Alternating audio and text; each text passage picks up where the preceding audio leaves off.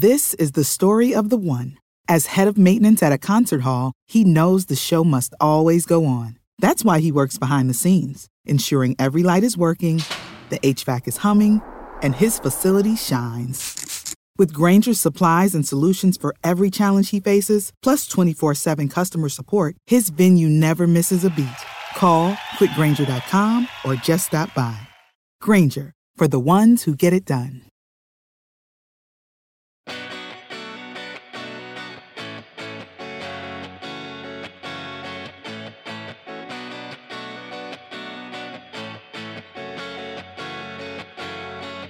Hey, welcome back to the Celtics Lab podcast. I'm Cameron Tuftabai, your host, joined by Alex Goldberg and Dr. Justin Quinn, as I always am. We're about a quarter of the way into the season, and it feels about time to take a temperature check on this Celtics team, especially given that the team is about to embark on a very difficult slate of games. So to help us look forward at the next 10 for the Boston Celtics, we bring in the host of the Horford Happy Hour podcast, Miss Anna Horford. Anna, how are you? I'm great. I'm excited to be back and to chat with you guys for a bit. So thanks for having me. Sure. I wish it was not the next 10 games, but the 10 after, because those are going to be a piece of cake. But the upcoming schedule is just fundamentally brutal. So we'll hop in that in a second, right into the lab. But Alex, I know you have a plug. So right off the top, tell the people what's up. Oh, yeah. You know it. You love it. So if you paid attention to our social media feeds this week, you may have seen that we just wrapped up the latest C-Laboration giveaway, or Celtics Laboration collaboration. I don't know, whatever we're calling it. Fired. Yeah, I'm fired. That sounds right. We just gave away a brand spanking new gray Divine sweater, courtesy of the band that you heard at the top, which I am also a member of. Divine Sweater. Yes, that is the name. And if you want to hear more of that kind of music, or if you want to buy a sweater of your own in person, we have two shows coming up very soon. Next week, December 5th and December 9th in Somerville. Please follow Divine Sweater on social media. We've got Instagram, we've got Twitter, Spotify, all of that stuff. Follow us on all of those pages. We have links to tickets for all of that stuff. So throw us a follow on Instagram, Twitter, what have you. Buy a ticket, come out and see some fun live music. Will be a good time. Cool, I'll be there. And Dr. Quinn, how are things in Mexico? Not too shabby. Just got through with a bunch of envy watching of you guys eating some delicious Thanksgiving food, as I probably said about 1 million times in my envy. We don't do that here, but it's really just a pumpkin pie. Yeah, I could take it or leave it with Thanksgiving. Anna, any good adult beverages you had over the holiday? I mean, absolutely. Just the wine on my bar did not stand a chance this weekend. Yeah, really went for it with the wine. Lots of red blends, some Francis Coppola, some Josh Sellers. So yeah, some good Love stuff. Josh. Yeah, I had a few happy hours over the holiday. All right. Well, we love your expertise on happy hours and happy hour podcasts, but we're really here to talk about the Celtics. So let's do that. Anna and everyone else, the next, again, 10 games for the Celtics are going to be really, really difficult. I think it's kind of a Philly sandwich. And Anna, I know you love Philly. So here's what it looks like. It's at home versus Philly, then on the road for Utah, Portland, the Lakers, the Clippers, Phoenix, and then back in Boston for the Bucks, the Warriors, the Knicks, and the Sixers. So we'll kind of get into the minutia of what that might look like. But Anna, I'll go to you first. When you see this on the schedule, what do you think the team's reaction is? And then what's your reaction kind of as someone one step removed? So what I'm hoping their reaction is, hey, we have like a really tough schedule ahead. Let's dig our heels in, find our rhythm, gain some momentum, and really let's see what this team's all about. So I'm really excited to see what they do. I'm a bit anxious, of course, especially playing Philly tomorrow. And then, we play the Bucks on Christmas, which I think me and my siblings are probably going to be there because we live in Michigan. It's a really close journey to Milwaukee. So I am anxious, but I think that this is the time where this team is going to like truly find its identity, get a bit more comfortable and just, kind of see what we're made of. Yeah, I bet that's kind of the locker room talk, the good kind of locker room talk. Alex, Justin, you feeling as optimistic? I think there's definitely some room for optimism, particularly in the fact that the Celtics defense has really been stepping up a lot lately. And the big one for me is that the Celtics are, fingers crossed, knock on wood, heading into tomorrow, potentially fully healthy, with a fully healthy roster for the first time in what seems like an eon. So we've got Robert Williams coming back. Jaylen Brown, hopefully he's listed as questionable, but he's played the last few games. So hopefully he'll be back out there. Dennis Schroeder, Josh Richardson. So the kind of core of the team seems like it's intact heading into this stretch of games. And I think that between that and the defense, that definitely provides some room for optimism. I am still definitely concerned about the ceiling of the team if Jason Tatum can't hit his shots reliably. So much of our offense really revolves around what he's able to do in terms of execution and half-court scoring.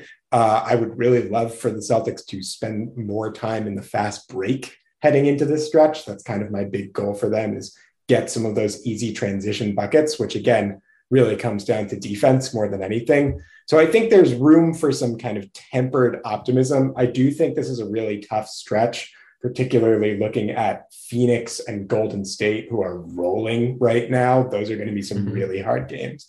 But I think if they come out of this stretch 500 or maybe even a little bit above, I'll be feeling pretty good.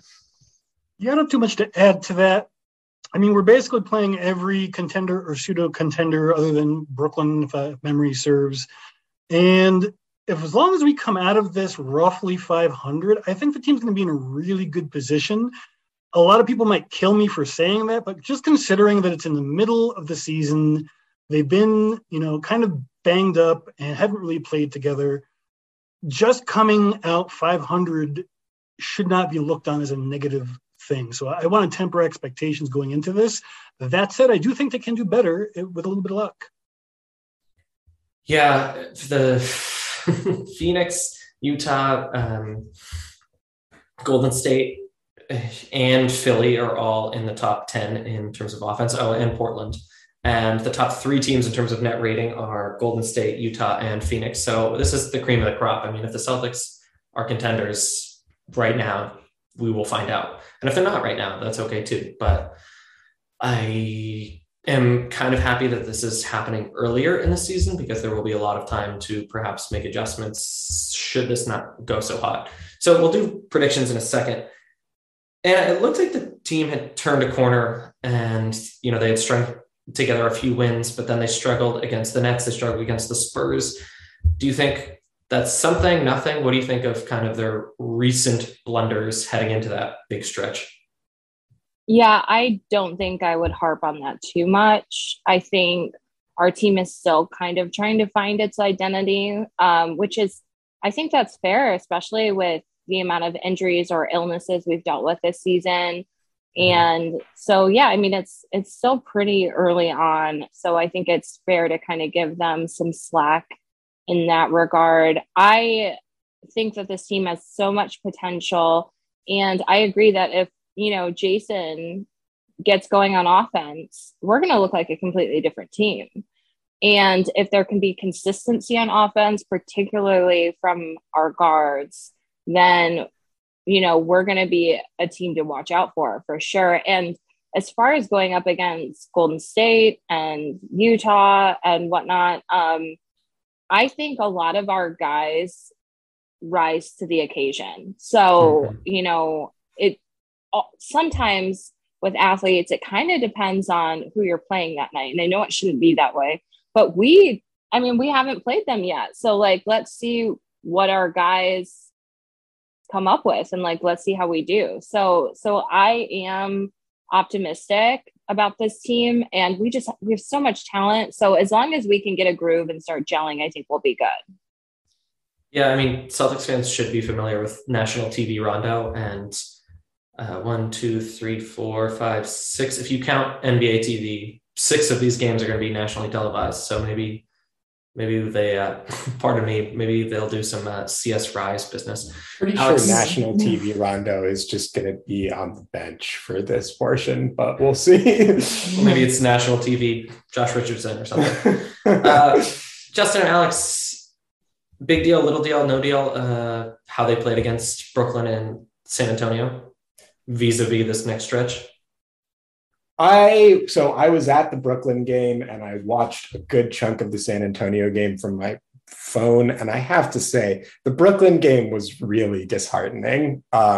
Just being there in person, you could definitely tell that the energy was pretty low and that I felt like I was pretty confident that they were going to lose that game midway through the second quarter. They just really didn't have it that night.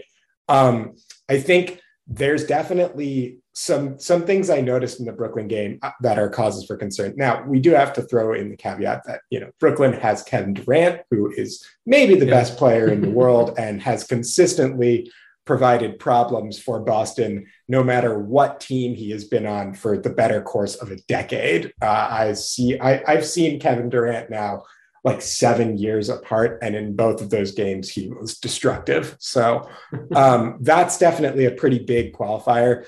But what struck me is that the energy level on defense when teams really start rolling, it definitely starts to slip. And the kind of big takeaway is that it also affects the offense. Like if the Celtics bring good energy on defense, they'll find easier buckets. They'll find more shots at the line. They'll find themselves in a better position to win games. But if the defense falters even a little bit, if the defense gives up like say a 12, 15 point run, as they are sometimes prone to doing, that has a pretty dramatic effect on the Celtics' ability to get easy buckets because they are still figuring themselves out as a half-court team. If they are getting scored on, if they are giving up offensive rebounds, things like that, then that means that they don't have those same transition opportunities that they can use to capitalize and get easy points on. And it does mean that they have to go into kind of these half-court sets that they're still kind of figuring out the best way to run those half-court sets and the best personnel for those half-court sets. There were some nice things. I thought Grant Williams shot the ball really well in the Brooklyn game. And I thought that at times Jaylen Brown looked really strong, although he definitely seemed limited. But there's still some real concerns, particularly when it comes to rotating over on mid-range jumpers, which LaMarcus Aldridge just absolutely shredded us that night with the mid-range. Mm-hmm. So I would love to see kind of going into this stretch, a little bit more attention to detail on those rotations, not giving up as many kind of open looks in the mid-range. And I know that the mid-range analytically, like you can take it or leave it. But if you're going against a lethal mid-range shooter like LaMarcus Aldridge, who wants to take that 16-footer, then you've got to know that scouting report and get those rotations nice and tight. And if they do that, I think they'll be in a better spot. But that Brooklyn game was tough. Yeah, I can see it's weighing on your mind. We're also dealing with Jason Tatum having one of the worst shooting slumps of his career. We thought, the ship was righted, but it came back and it's very disheartening, but these things happen. Jaylen Brown is still not quite himself, and they almost clawed their way back in San Antonio, which is a team they have always had trouble with, particularly on San Antonio's home court. So I'm not particularly upset by what I saw, particularly given the fact that they almost turned the Spurs game into a win. It was really gutting at the time, but the fact that they were able to show the resolve, it's definitely a step in the right direction. They just really need to learn how to close out games. And the game against Toronto in particular, that was the strongest fourth quarter of the year, in my opinion. So we might be on the cusp of something. I know we've said that before this season. We probably will say it again, but with some luck, I think we might actually be. So it's about a quarter of the way through the season, and we're dissecting a 10-game stretch. But statistically, it's not that much of a data set. So we have said on this podcast before, Anna, that criticisms or praise of Udoka as new Celtics coach is kind of premature. We just don't have the data yet. let's shelve that because it's not how sports podcasting works. Do you think, that some of the criticisms or praise of Udoka was correct? Is there anything that people missed? And what are you looking for in this 10-game stretch from the sideline? Yeah, so I think, bringing a new coach in, you're going to have to give them some time to adjust and get to know the players, get to know the other coaches, get to know the system, just to get comfortable. And I would say that based on what I've heard, the guys are really comfortable with Ime. And so I think that they all really like him. I think they respect him. And he's a bit more loosey-goosey than Brad Stevens. Brad was very, almost set in his ways. Mm-hmm. When he found a rotation he liked, he kind of kept to it, stuck to it. And right now Ime's experimenting. So I think that we need to give him a chance to kind of like show his worth. Don't jump the gun on it. I think he really connects with the players. And I think that's something that they appreciate and they feel like they're listened to by him, which is really important. I know we're like a quarter of the way through the season, but at the same time, the team we're seeing right now isn't going to be the team we see after the All-Star break. And I'm throwing that out there right now. Like, it's just not. And then especially you think of people who step up in the playoffs, like even Al, like people used to call him Playoff Al in Boston. Like he just got to another level in the playoffs. I think everyone's going to kind of kick it into high gear. I don't think people should be panicking right now. I think that this team has a really tall ceiling. So I think we need to just kind of believe in that and like believe in Boston and just chill, So yeah. I feel like all the sports radio folks in Boston are not going to take that advice next week. No, absolutely not. It's funny. Like people always ask me what my relationship is with them. And I still have people like, Lou Merlone and Mike Felger, whoever they're on their shows with, still try to kind of bait me into things or tweet at me or whatever. But what's funny about that is they've totally changed their tune on Al. Mm-hmm. Like they started the whole average Al thing when he was in Boston before. And now that he's like playing so well this year, they're like, oh, okay, we get it now. And I'm like, yeah, well, this is kind of like who he's always been. He just stopped being a dick about it. So it's funny how that happens. Yeah. Right. Exactly. Yeah. So yeah. I wish I could be a weather vane professionally. Hey, if you have Celtics radio needs, why go anywhere other than CLNS, right? Alex and Justin, what are you looking for on this road trip out of the sideline? For me, so one thing that I talked about in our last episode is that I think Ime is starting to figure out the guys that he really trusts off of the bench. In particular, Grant Williams and Romeo Langford have really stood out to me. Cantor has also played a lot more. And Freedom, right. Freedom. Apologies. Freedom has played a lot more. And frankly, he has played reasonably well in limited spurts, despite my various qualms about his pick and roll defense, which I suppose will just continue indefinitely. Don't hold your breath. Yeah. But I think that kind of figuring out this bench rotation and like which guys you can bring in to give the Celtics steady minutes off of the bench is going to be a really important thing for me this road trip. Can you rely on Grant and Romeo to come in and provide that needed energy, rebounding, shooting, defense, etc.?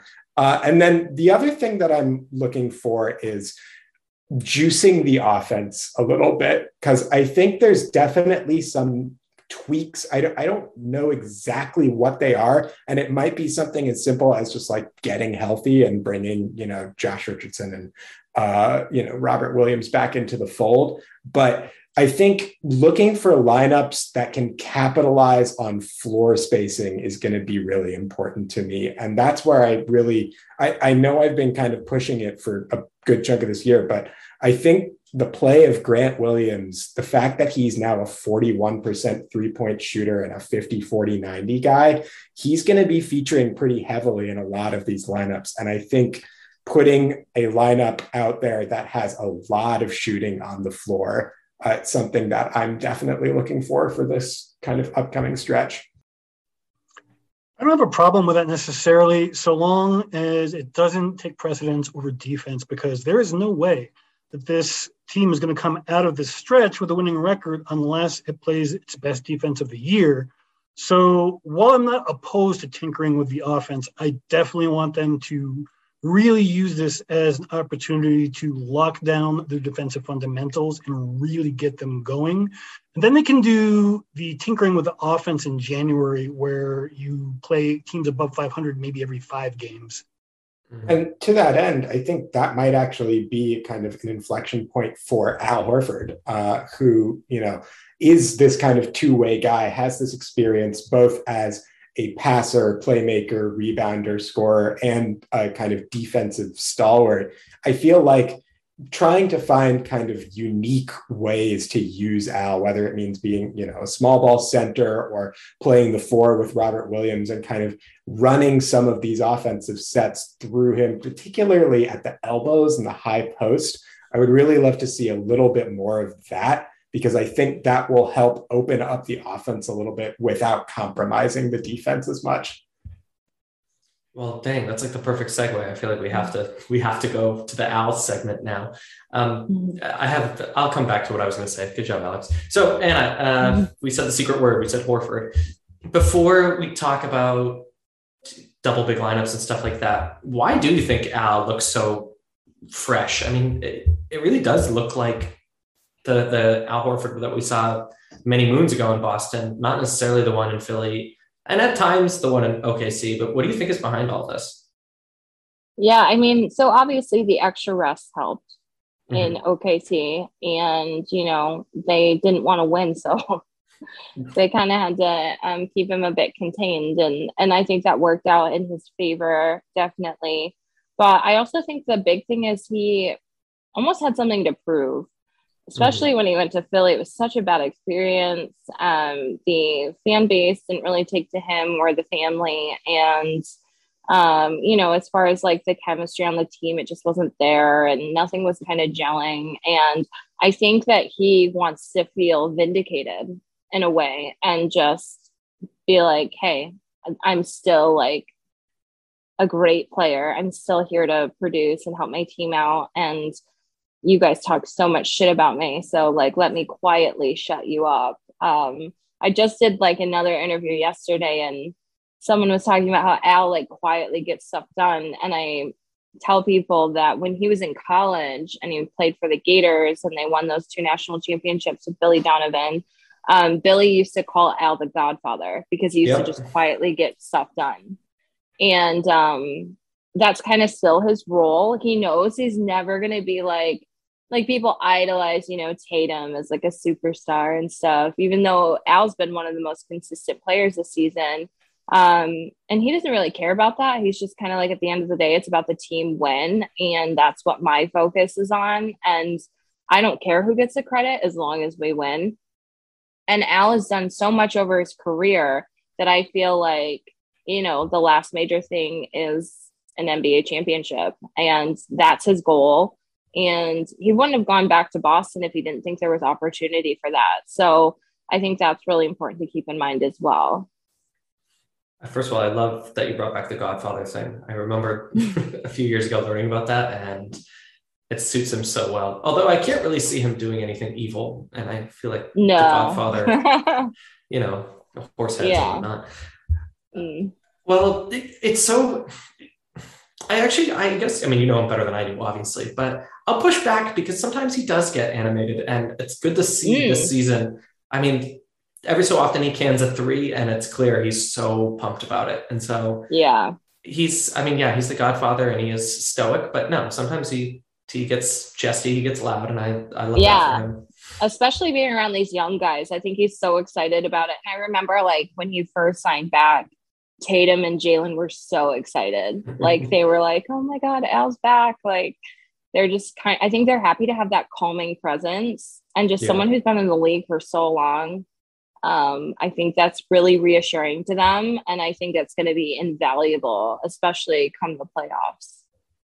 And I did want to ask about one thing with regard to Al, which is that I have been really happy to have Al back. And I was excited when the Celtics made the trade in the offseason. And so far, he's performed really well. There is one area of concern that I have with regard to Al, which has been that his shooting numbers, particularly from deep this year, have not been quite what they are. Like, typically, I've thought of Al as a really like rock solid, like this dude will can a three if you leave him open. So far, his shooting numbers have not quite been up to his usual standards.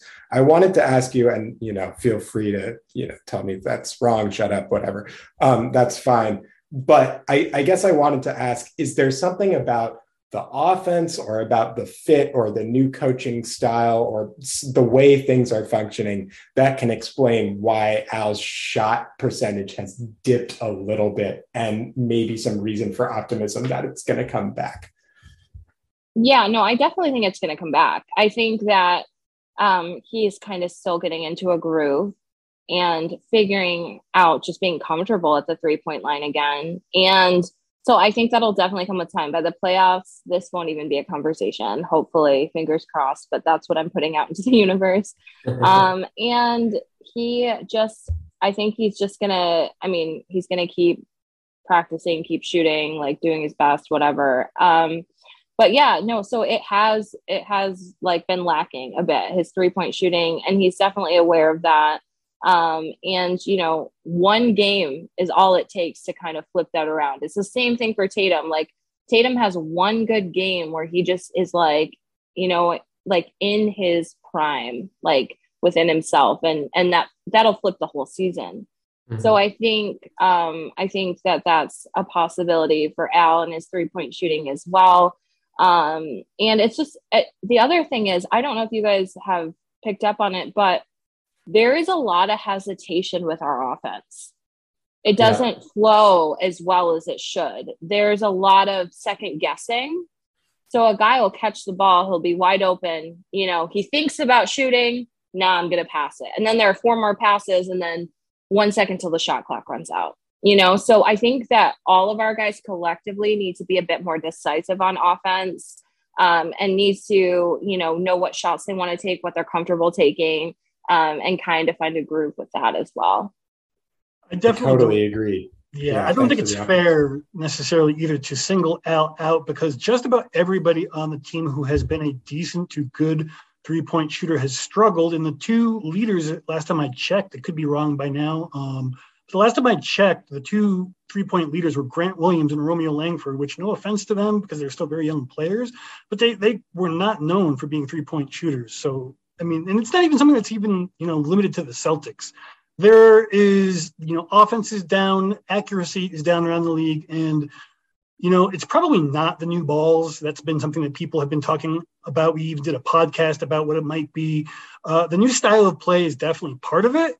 But yeah, there's something going on. And, these things tend to work themselves out with time.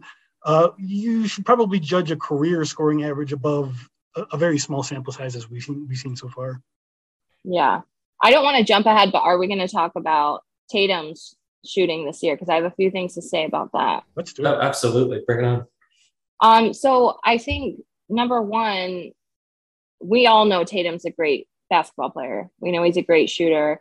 And that stuff just kind of hasn't come to him yet. I think a big part of that a lot of people are really glossing over are that we need to look at the bigger picture. So look at the last 2 years in the entire world. We've all been through a global pandemic. Guys were in the bubble last season, and things were really difficult. And I think mental health is something that a lot of people don't like to discuss, and they don't, I don't know if it's because they don't feel comfortable or just because it's not spoken about a lot, but people need to remember that these players are human. And Jason Tatum, he went from being a god in Boston to half of our fan base being like, you suck, you're a piece of shit. And he's a young guy, so we know he's on social media, and we know he's reading that stuff. That is going to deteriorate you mentally over time. And I'm not saying that's happening with Jason, because I don't no. The future is a hefty responsibility and not one that we take lightly. But then taking things lightly has never been what Hefty is about. That's why we've created the Hefty Renew program that turns hard to recycle plastics into valuable resources like park benches and building materials. To participate, simply fill up an orange Hefty Renew bag with accepted items, tie it up, and drop it in with your regular recycling. That's it. It's that easy. It's time to rethink recycling with Renew. Particular valued resources may vary by geography. More info available at heftyrenew.com. This is the story of the one. As a maintenance engineer, he hears things differently. To the untrained ear, everything on his shop floor might sound fine, but he can hear gears grinding or a belt slipping. So he steps in to fix the problem at hand before it gets out of hand. And he knows Grainger's got the right product he needs to get the job done, which is music to his ears. Call, click Grainger.com, or just stop by. Grainger, for the ones who get it done. It is, but I do know that it's happened to several other guys around the league. And that mental health has been a major factor in that. So what I think like a lot of fans need to do right now, I know I probably sound like you guys are gonna be like, oh, she sounds like a freaking hippie or something, but like support and like love and like, you know what I mean? Like show up for our players so they can show up for us, like have their backs, give them support. And we all know what Jason Tatum's capable of. And I think that he's going to find his rhythm. But I do think that we need to remember that these guys are human. Of course, they're going to go through slumps. Of course, they're going to go through, you know, slow periods. But I think we need to stick with them through that. And I think that that support will definitely pay off. Well, and I have to say, you know, if you're looking for an audience that's receptive to mental health needs, we've got 3 teachers here. I think we're all on the same page when it comes to that one. Jason, if you're listening, we still love you, buddy. Keep doing what you're doing. And they're so young. Yeah. Yeah. I'd like to add too that, you know, these guys are trained professionals and everyone's like, well, you get paid all this money to do whatever. And I'm an anthropologist. I'm trained in public health response to pandemics. I wrote a thesis about an H1N1 pandemic in 2009. And I know what people respond to and don't respond to when dealing with things like trying to encourage good public health interventions. And I failed terribly, you know, in my background, in my knowledge, because of things that were happening to me personally. And if it can happen to me, it can happen to anyone else just as easily. And just because their paycheck is, you know, a lot bigger than mine, but, you know, bigger than mine, doesn't necessarily mean they're any less immune to the same stuff that's affecting us. So that really rings true for me, Anna. Yeah. I mean, even so, I don't have a follow-up question for you, Anna, but the frame, so it's kind of obvious, right? Like, just don't be an asshole. But you even framed it as, if you want this guy to succeed, he reads your messages and negative energy compounds negative energy. So if you are invested in Tatum turning it around, I mean, coach him up a little in your small Twitter or whatever, Insta, like social media way. But I want to follow up because we recently learned that Kemba Walker is out of the Knicks rotation. And you know, his story is different than Al's, and obviously Al has a different ending, perhaps to his career, a happier one than maybe Kemba will get to enjoy. But what do you think is a fan's obligation to players, not just when they're on your team and not doing well, but when maybe they're kind of out of the limelight? What is a fan's obligation to players who were once doing great for their team that maybe are in a different city or a different stage of their career?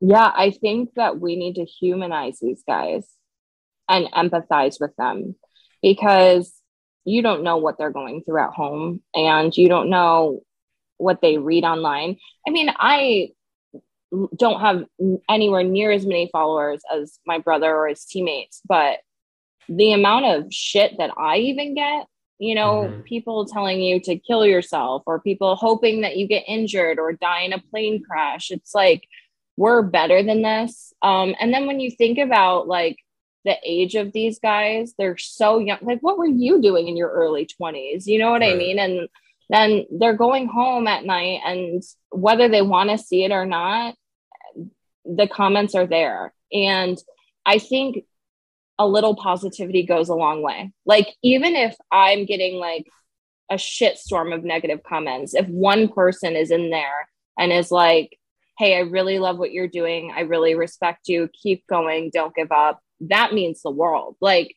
and these guys, it's the same way. And I think we need to remember that. We need to have empathy, and we need to, you know, try to resonate with them in that way, and just be compassionate. And I'm not saying that you can't criticize them at all. Yeah. But my thing is, people online nowadays, they take it to another level.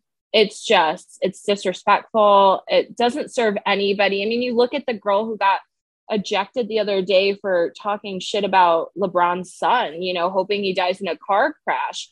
He had so much restraint. And you know what, as like a Black man in America and being in the NBA, he had to save his career. But if that were me, I'd be pouring a drink on that girl's head and like going off on her, you know, and so with the rest of us. So I think it's important to put yourself in their shoes as well.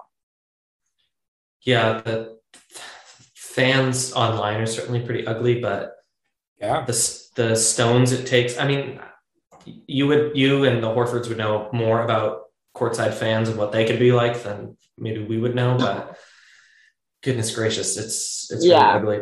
All right, let's end. We're wrapping up the lab portion. Let's end on a slightly more positive note. Although I think injecting empathy into our sports passion is pretty positive. But first and foremost, if you were Coach Udoka, what would be your ideal role for Horford? I'll ask all three of you that, and then we're going to make predictions on this 10-game stand. So we're going to go back to Al for a moment. So Coach Horford, what is the best role for Al Horford? Yeah, so, I mean, I think that it's great he's in the starting lineup. I think that's where he wants to be. I know a lot of people kind of question that with him coming into the season. He's obviously kind of proved them wrong by now.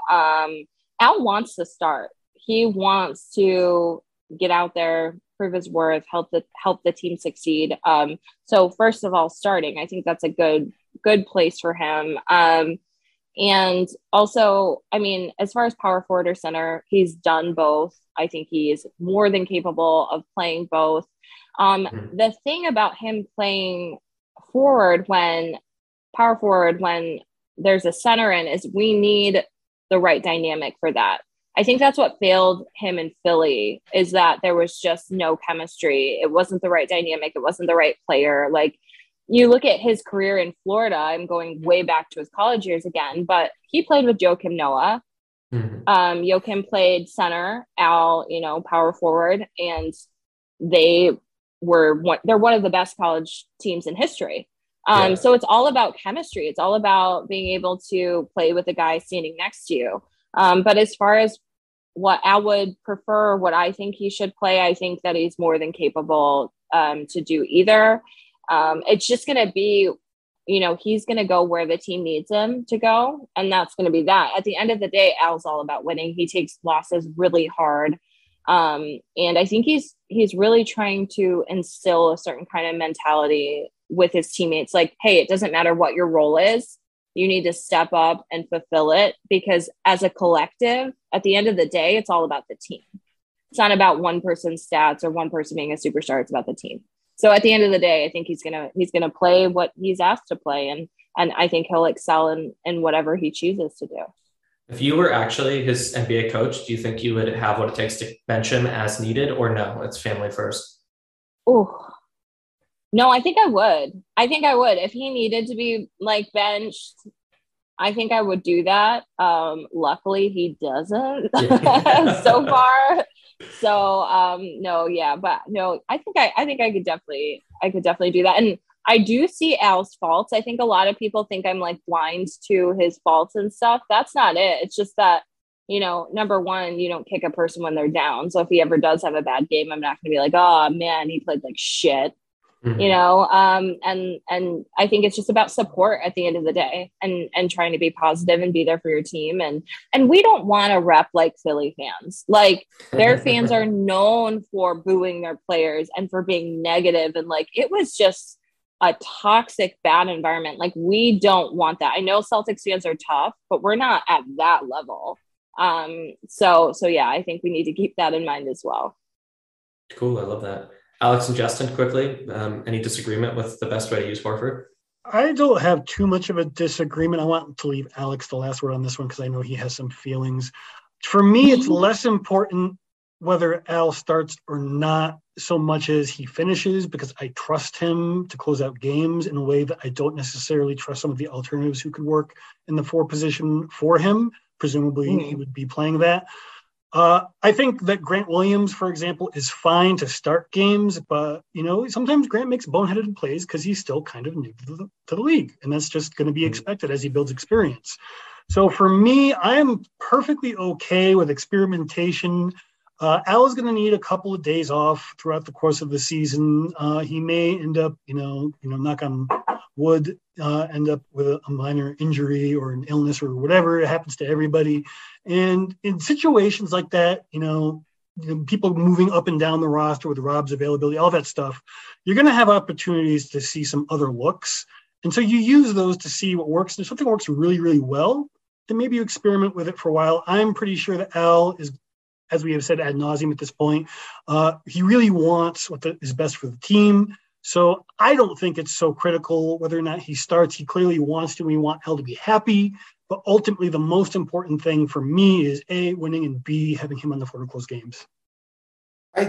Justin, you set me up to have a big controversial take. I'm sorry to disappoint you in saying that I largely agree with everything that you just said. I do think that the Celtics have put themselves in kind of an interesting position where you can plausibly argue that they have 7 players who are starter quality in Dennis Schroeder and Grant Williams, both of whom I think have played well above my expectations for them heading into this year. So I do think there are going to be situations where you might want to kind of tinker with the starting lineup and see what you've got there. Ultimately, though, when it matters, I would rather have Al on the floor than not. And that is in the 4th quarter, as you just said, like in closing lineups, in critical situations, you want Al out there, particularly for a young team that really kind of needs that poise and that confidence and that leadership.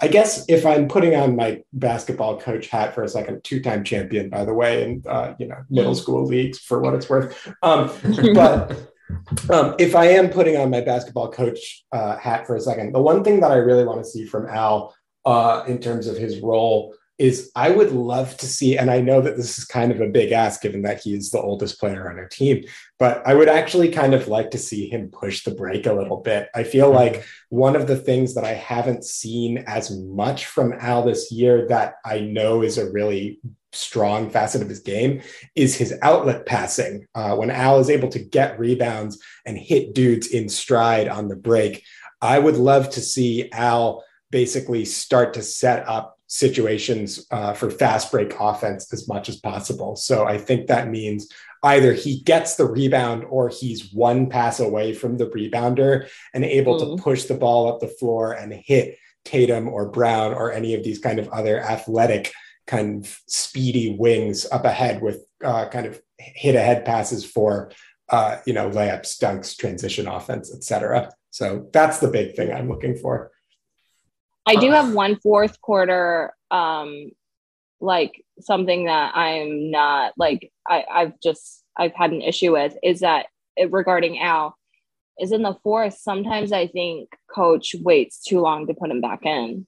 Mm-hmm. And then at that point, the team is playing catch up and they can't catch up because they don't have the right momentum because they weren't as steady, a little bit earlier on in the 4th quarter. So I do think that is an issue. I think they wait a little too long sometimes to put Al back in the 4th, because I think you guys are right. He is a steady presence out there. And I think that they do need him in the 4th. I wonder if it's related to all the early overtimes that they were having and playing players, not just Al, but everybody, pretty big minutes to start the season. And maybe some worry about some wear and tear. But I agree. I think if somebody needs to get some rest, then just give them the day off on a game that they should win and get your rest there. Mm-hmm. I think, unfortunately, Al is 37. I think I have that right. And 35. Somehow 35. 35. Oh, yeah, bum. Sorry. I definitely don't have that right then. But he's still in better condition and better health than Rob Williams somehow. So that's an interesting wrinkle. All right. Anna, first and foremost, plug your podcast before we do predictions. Yeah, so you can find me the Horford Happy Hour podcast with the CLNS Media Network out of Boston. I'm on all platforms for podcasting, so iTunes, Spotify, whatever. So my next season's coming up, and I don't know if you guys know who Kwani Lunis is, but she's going to be kind of my co-host for next season. So so that'll be great. So yeah, definitely check it out. All right, fantastic. So thanks for stopping by. Before we kind of talk about some off the court stuff, but before we cut you loose, let's make predictions about this 10-game stretch. So for anyone who needs a reminder, it starts Wednesday night against Philly, and then it's at Utah, at Portland, at the Lakers, at the Clippers, at the Suns, and then at home for Bucks, Golden State, in New York, Knicks, and back with the Sixers. So that's 10 games against 10 good teams. The Celtics are 11-10, and I'll go to you first. After these 10 games, what will the Celtics record be? Yeah, I think, to be fair, I want to say 5-5. If I'm being optimistic, six or seven maybe. And it all depends. It all depends on where we're at, our groove, and how the team's gelling, how tired they are, all that stuff. So if I'm being realistic, 5-5. If I'm being optimistic, probably 6-4, kind of around there. Okay, Alex. I like 5-5 as well. I think I have exactly the ones specifically that I feel like pretty confident about. I think the Celtics can beat Portland. I think they can beat the Lakers. I think they can beat New York. I think they can split with Philly. And I think that they can win one of those games against Utah, Phoenix, Milwaukee, Golden State, and the Clippers. I don't know which one yet, but I feel reasonably confident that they can take one of those. I think Golden State and Phoenix and Milwaukee are the three that strike me as like, these are going to be the hardest games on this schedule. Golden State is rolling right now. They might be the best team in the league. Phoenix, similarly, second in the Western Conference. Devin Booker has been absolutely on fire lately. And, Milwaukee, you've got the reigning champ, Giannis Antetokounmpo, who, for my money, I just think he's borderline unguardable when he's peaking. So I like 5-5. That makes sense to me. Justin? With the caveat that a 3-7 record would not be as bad as some people would freak out if it happens, I'm going to go positive and say 7-3, just because. I like that. I love that. I was about to be such a rain cloud. I don't really want to do that anymore. The Celtics have the 5th worst first quarter net rating and the 2nd worst fourth quarter net rating, and a tough Western Conference road trip looms large in my mind. Let's say 8-2. Why not? So yeah, you hear it here first. The Celtics are just going to blow the barn doors off the Western Conference. Screw it. So that's going to put them at 19-12. That's pretty good. I'll take 19-12. Yeah, good job. I'll take that. That was easy. I'm so happy for them. All right. Thank you so much for coming on the pod once again. Great to hear from you, and we'll see you down the line. Best of luck with the new season, and I'm sure we'll have you back here sooner rather than later. Yeah, thank you guys so much for having me, and have a happy holiday season. Yeah, right back at you. Thanks, Anna. Thank you. All right. Thanks again to Anna Horford for stopping by. Friend of the pod, friend of the CLNS Media Network. And Alex, best of luck at your upcoming shows in Somerville. Go check out Divine Sweater. And for anyone who now wants to hear me, Alex, and Justin put on our teacher hats and talk about Enes Kanter freedom, we're going to do that. And if that news story has run its course, you can go ahead and hit like and subscribe to this podcast, but then you can log off because we're probably done talking X's and O's, and instead we're talking Tuckers and Carlsons. And I just threw up in my mouth a little bit. All right. Fuck. Sorry. Sorry that I used It's okay. I'm going to it warrants. It warrants. All right. Let me set the table and say that I, off air and on air, have said of Enes Kanter, hey, if you're part of the Middle Eastern diaspora, you make friends in the U.S. government, trying to do what you need to do. If you have a tough political agenda, you just need powerful allies. And I felt okay with that, even though as an Iranian American, I don't like you, John Bolton. I might use the F word again. I don't like you so much.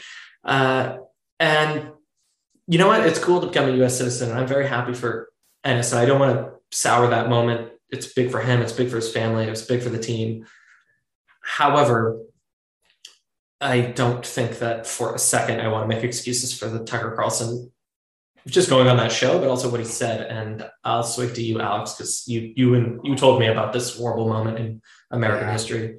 Well, it's really disappointing. And, you know, I have myself had some questions about, and I don't want to cast any aspersions here. I've had some questions about kind of what the end goal of Enes's activism has been here, considering that he is increasingly aligning himself with conservative figures in American media, particularly figures that have promoted anti-Chinese sentiments. I think that it's now fair to wonder what exactly the plan is here. Because here's the thing, Enes, if you're listening, going on Tucker Carlson is a direct signal to white nationalists, to arch fascists, and to all sorts of unsavory people that you have common cause with them. And I don't know if you agree with these people. I don't want to speculate to that end, but this is not good company to be in. And I, frankly, don't care if you disagree with that. Tucker Carlson is, and Tucker, if you're listening to, debate me, bitch.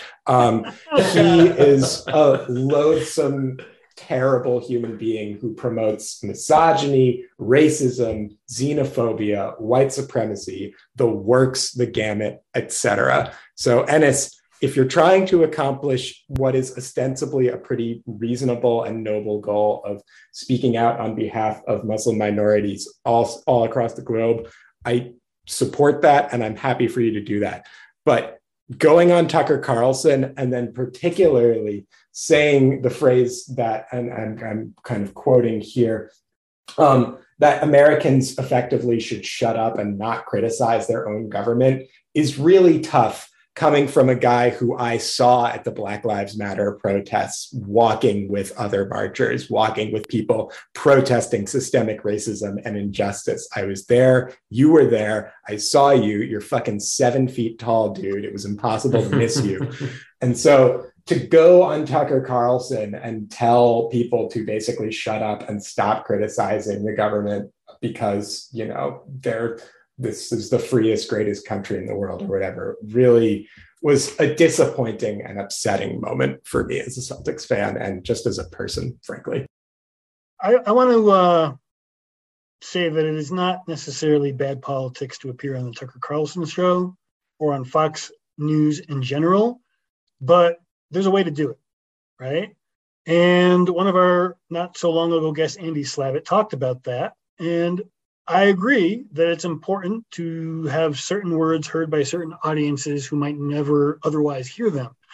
But you shouldn't pander to get that access. If your words are not good enough to get what you need done, then maybe you should recalibrate the utility of those appearances. I think they still would have had him on the show, and I think he could have said and done some things that would have supported the causes that he so strongly believes in.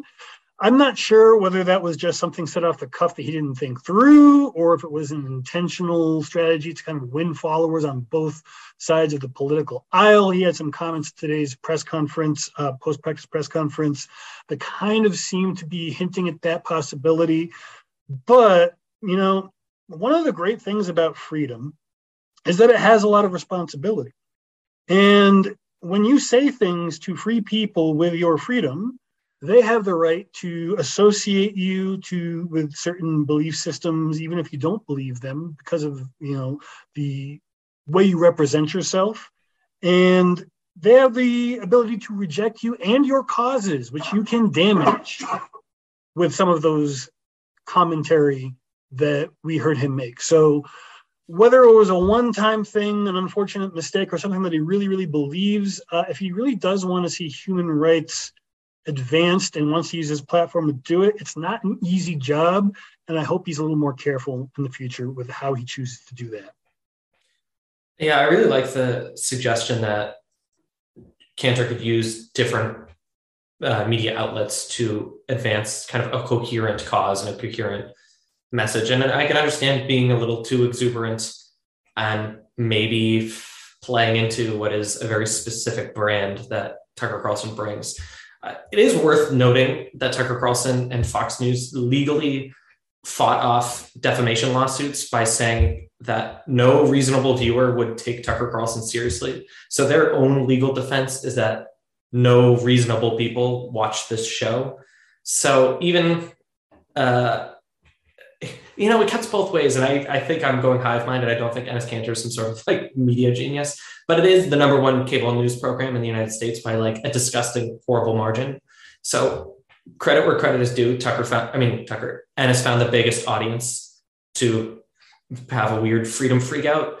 I don't think he understood really what he was saying. And I think it's reasonable that he is an athlete and not, a politician or a diplomat or an orator. So maybe we didn't really think through what he was going to say. But yeah, I find it really disappointing. Alex, I think your point was the most salient and most important, which is not only does it contradict Cantor's own advocacy for not just Black Lives Matter and things like that, but just in the world.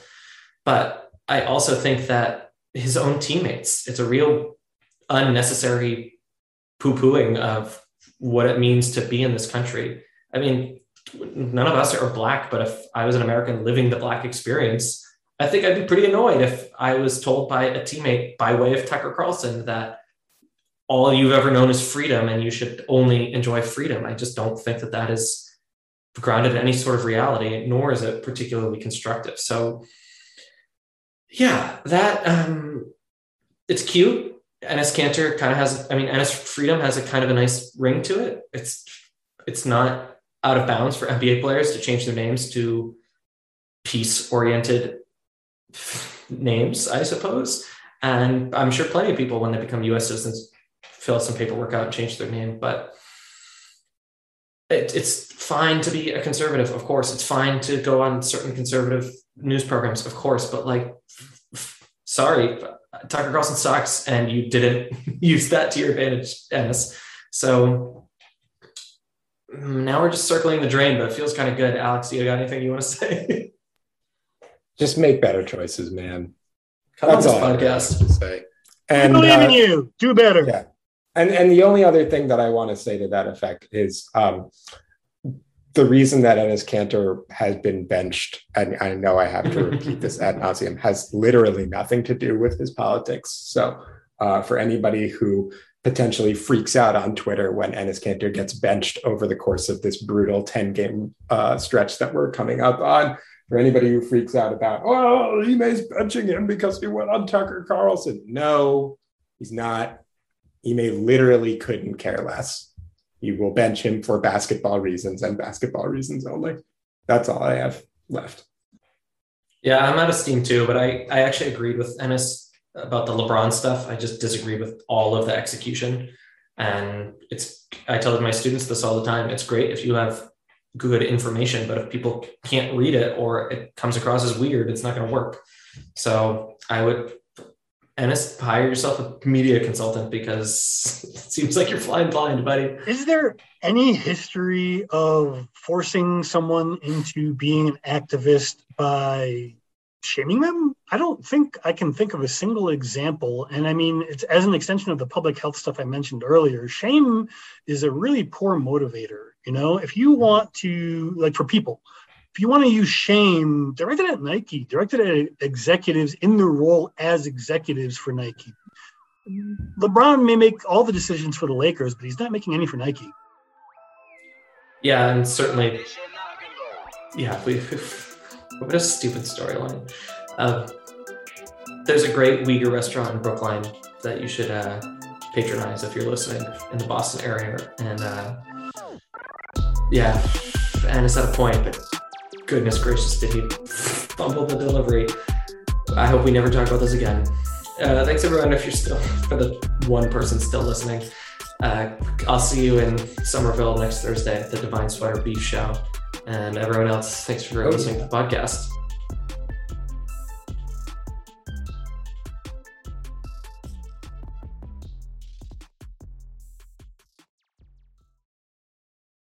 This is the story of the one. As a maintenance engineer, he hears things differently. To the untrained ear, everything on his shop floor might sound fine, but he can hear gears grinding or a belt slipping. So he steps in to fix the problem at hand before it gets out of hand. And he knows Grainger's got the right product he needs to get the job done, which is music to his ears. Call, click Grainger.com, or just stop by. Grainger, for the ones who get it done. When you need mealtime inspiration, it's worth shopping Kroger, where you'll find over 30,000 mouth-watering choices that excite your inner foodie. And no matter what tasty choice you make, you'll enjoy our everyday low prices, plus extra ways to save, like digital coupons worth over $600 each week. You can also save up to $1 off per gallon at the pump with fuel points. More savings and more inspiring flavors make shopping Kroger worth it every time. Kroger, fresh for everyone. Fuel restrictions apply.